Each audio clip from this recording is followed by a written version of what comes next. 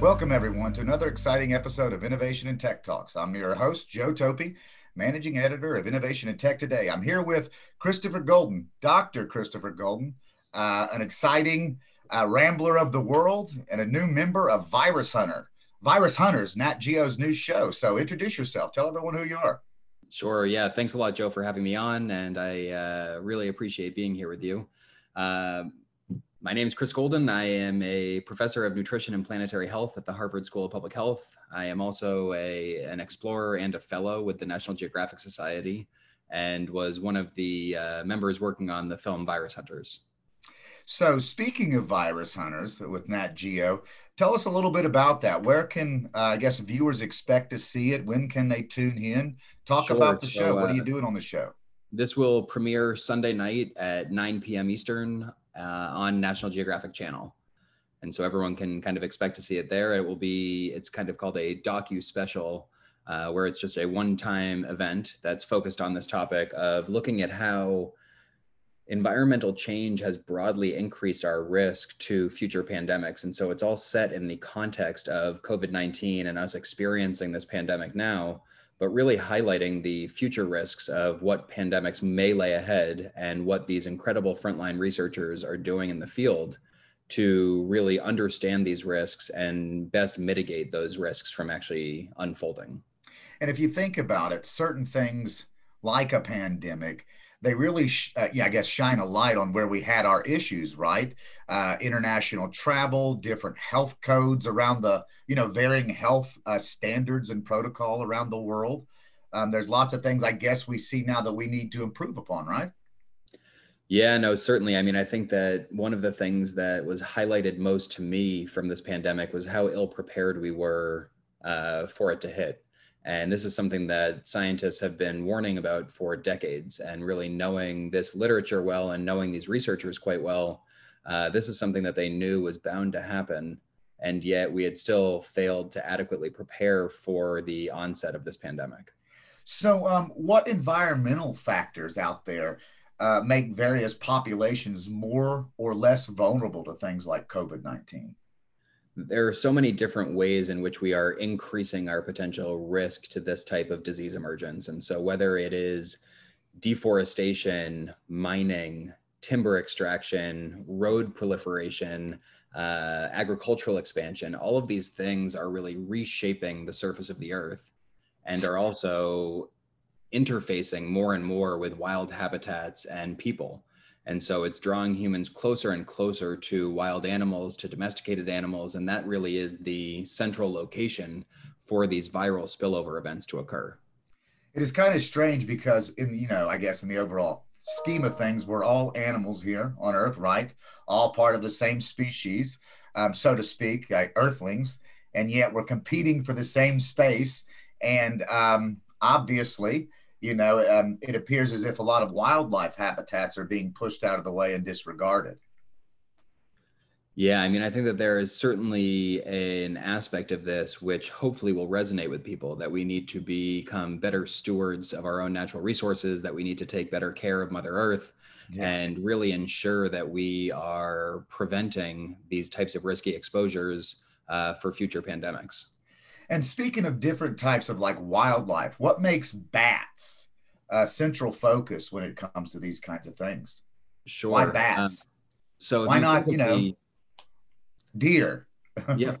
And anything is possible. That's the bottom line, is that anything is possible as a potential source for a viral spillover event.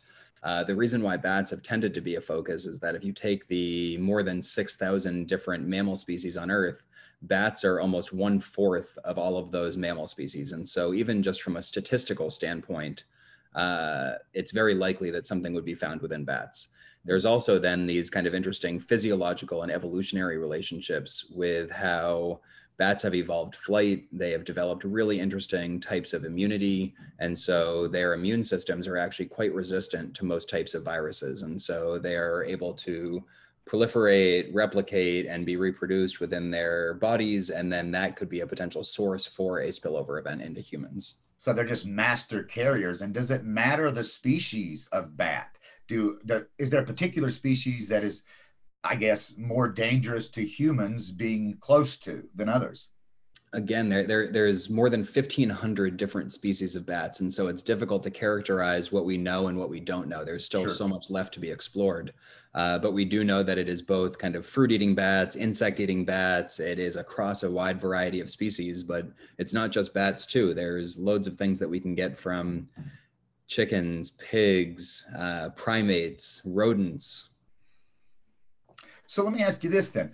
From an ecological standpoint, what can countries do around the world to prevent future pandemics? I mean, what can they do? I mean, obviously, international travel will continue. There are different standards and protocol in health varying around the world, right? So, what can independent countries do to combat this?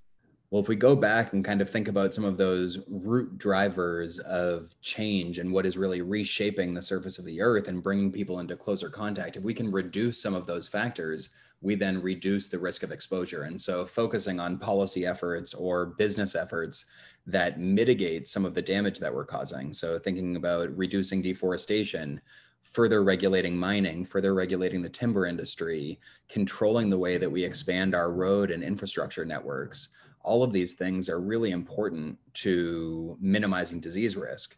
We also have our own kind of personal responsibilities. What we choose to buy, what we choose to eat, all have these cascading effects on what happens around the world. And so we need to think about that carefully.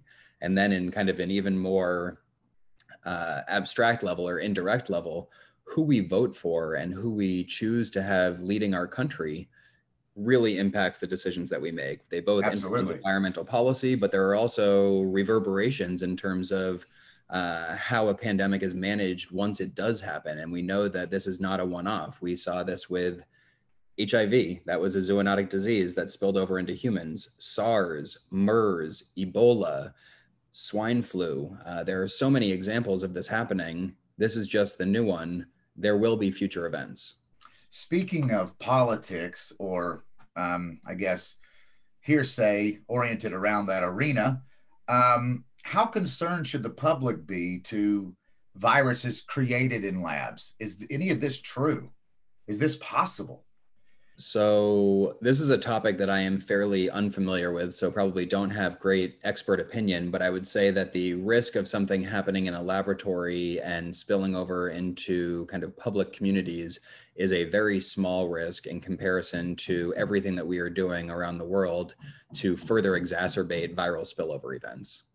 Let me ask you this then. Around the world, have academics like yourself identified certain hotspots where pandemics can come from? Where are those places? Again, I apologize if I sound repetitive at all, but I think we have to focus on some of these environmental issues of deforestation, Sure. mining, kind of population explosions, because those are where the hotspots would be.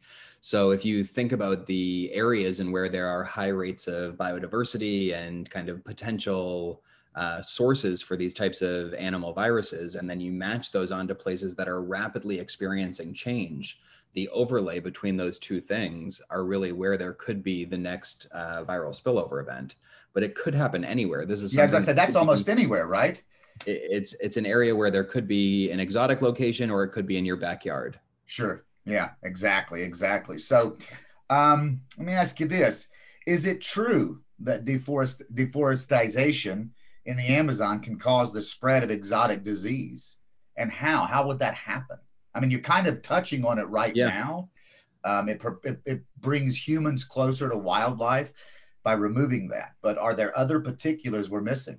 Yeah, so let me give you kind of a couple of examples. So something that one of my students is working on is looking at how deforestation and fragmentation in the Amazon is leading to a change in the diversity and abundance of mosquito species within the Amazon. And so it's this act of deforestation that then has these kind of rippling effects and cascading effects on a variety of different animal, insect, et cetera, species. And some of those species are more or less likely to transmit malaria. Um, What we've seen is that increasing rates of deforestation lead to an increasing abundance of the mosquito types that transmit malaria. And so it then kind of conjoins how environmental change is leading to increased risk of malaria. Let me ask you this. So, I'm sure there are hundreds, or how many species of mosquito are there? You'll Too have to many to. ask somebody else. I don't know that off the top of my head. Well, I was wondering, were there different types when you were speaking of the mosquitoes in the Amazon? Are there different types of mosquitoes that carry disease more, or I guess are capable of carrying disease, like bats, better than others? Are they a specific Exactly. carrier for it? That's exactly right.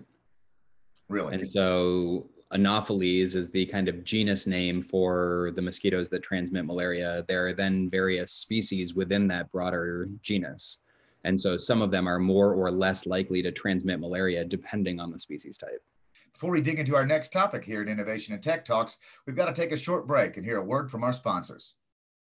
This is our moment to see more possibilities than ever before, to expand our thinking, our capabilities, and our vision, to leverage the unique strengths of two innovative companies, to create new opportunities for you, our valued customers and partners, to build confidence and loyalty with consumers, and become the #1 intelligent lighting and smart home company in the world. This is our moment to make an impact as significant as this. This is our moment to shine. Another interesting, I guess, sidebar to the COVID-19 pandemic and, all of the things that will happen down the line from it. And we see it with 9/11. We saw it with 9/11, or anything that shocks the market. Right now, my children get on planes. They have no idea why they remove their shoes or belts. They have no idea why we're going through TSA the way we do. I'm 43. I remember doing it another way. But they have no idea. And a great deal of other things, because, obviously 9/11 changed many, many travel protocols and standards in the way we do everything. And now it's just the way we do them. I think our viewers would be very interested in hearing, the possibilities, like what COVID-19 residual protocols and standards around the world, what that could mean, and also what future pandemics could mean to shaping those standards. How restricted could we make ourselves?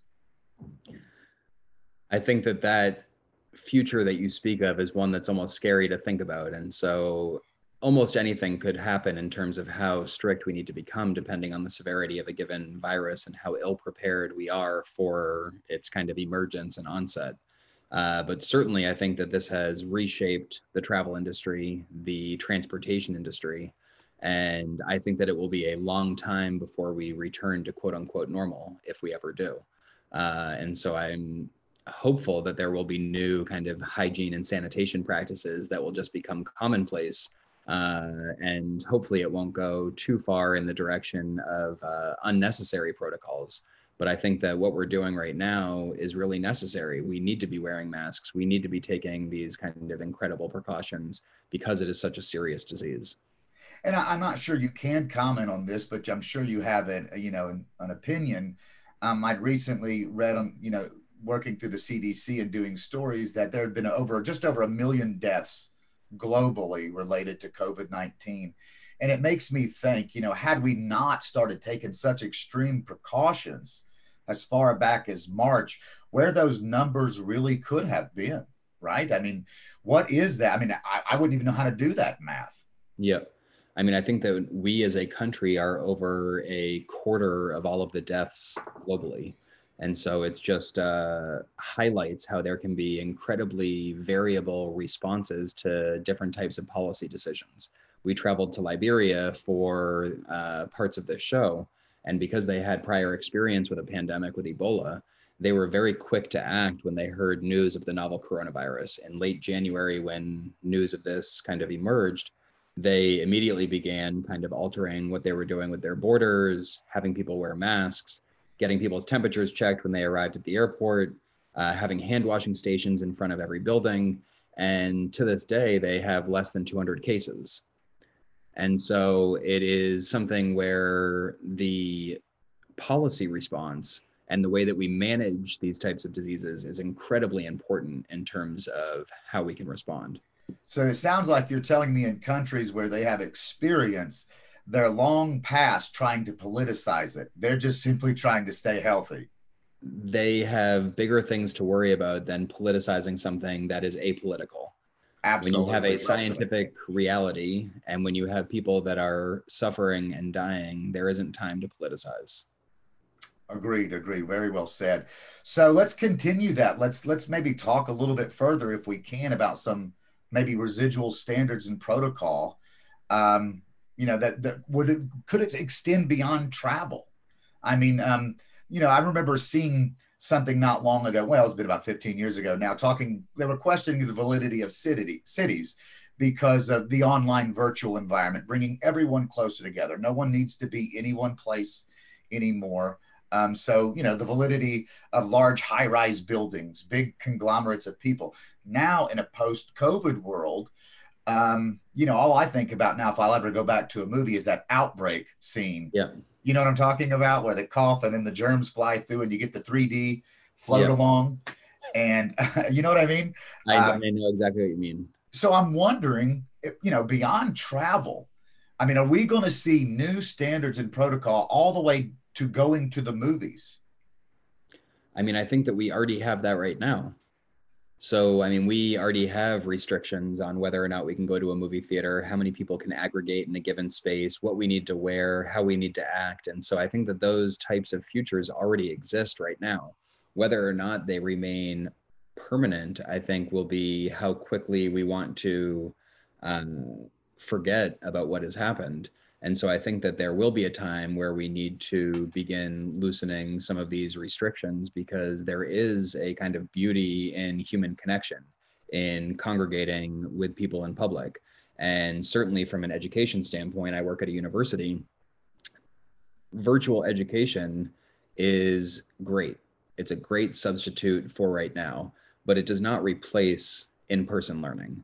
There is a connection that students have with each other. There is the kind of group dynamic that is missing and that can't be replaced with current technology. And so we need to understand what is lacking. And I certainly hope that some things do change. Maybe unnecessary meetings that we never needed to have in the first place. There are a lot of those. But there are a lot of things that we still need to do in person, and there's a great benefit to it. Well, I'm sure, human interaction is every bit as important to evolution as, many photosynthesis, right? It's, that's a crucial aspect of a human being's, part of being, is evolving and interacting with humans. Removing that for good would probably have, long-standing negative connotations, I would think. But in the future, I'm sure a lot of things will go back, but I'm just wondering, will, maybe the seats in the movie theater not be so close? Will there be different angles of doing small things, just small things that we're going to notice in 20 years? Oh, 2020, that's from 2020 here. Entirely possible, but I'm probably the wrong person to ask. I don't know if I can't see the future as well as others maybe. Well, let's do this. Let's finish up talking a little bit more about Virus Hunters. Talk to us about the season. Talk to us, give us sort of the Cliff Notes version. Don't sneak peek too much. Yeah. But, maybe summarize the season. Talk about if there's going to be a season 2, what's to come after. So this is just a 1-episode documentary special. So it's a kind of one-night event. It is kind of following me and James Longman, who's an ABC foreign news correspondent. And we travel to the front lines of where epidemics have happened before, both in Turkey and in Liberia, to kind of see what happened in the first place. How did these viral spillover events occur? What are researchers doing on the front line to identify and characterize these novel pathogens, viruses, and bacteria? And what are we doing to kind of move forward in the future to prevent the next pandemic? And we kind of end up in the United States, where we're thinking about how this is not just an issue of wildlife diseases, it's also one of domesticated animals, how we do industrial farming, and how all of this is kind of related to the overall food system, and how our food system is deeply interconnected into the way that diseases transfer. Sure. So let me ask you one final question before we call it a day. Sure. Do you have any other work with Nat Geo you're going to be doing down the line? Any other things? Yeah, so right now we don't have any kind of media related projects in mind, but I am with them as an explorer and fellow. And so I'm working with them on their planetary health strategy at the moment, thinking about ways in which the organization can engage in really understanding how environmental change is related to human health.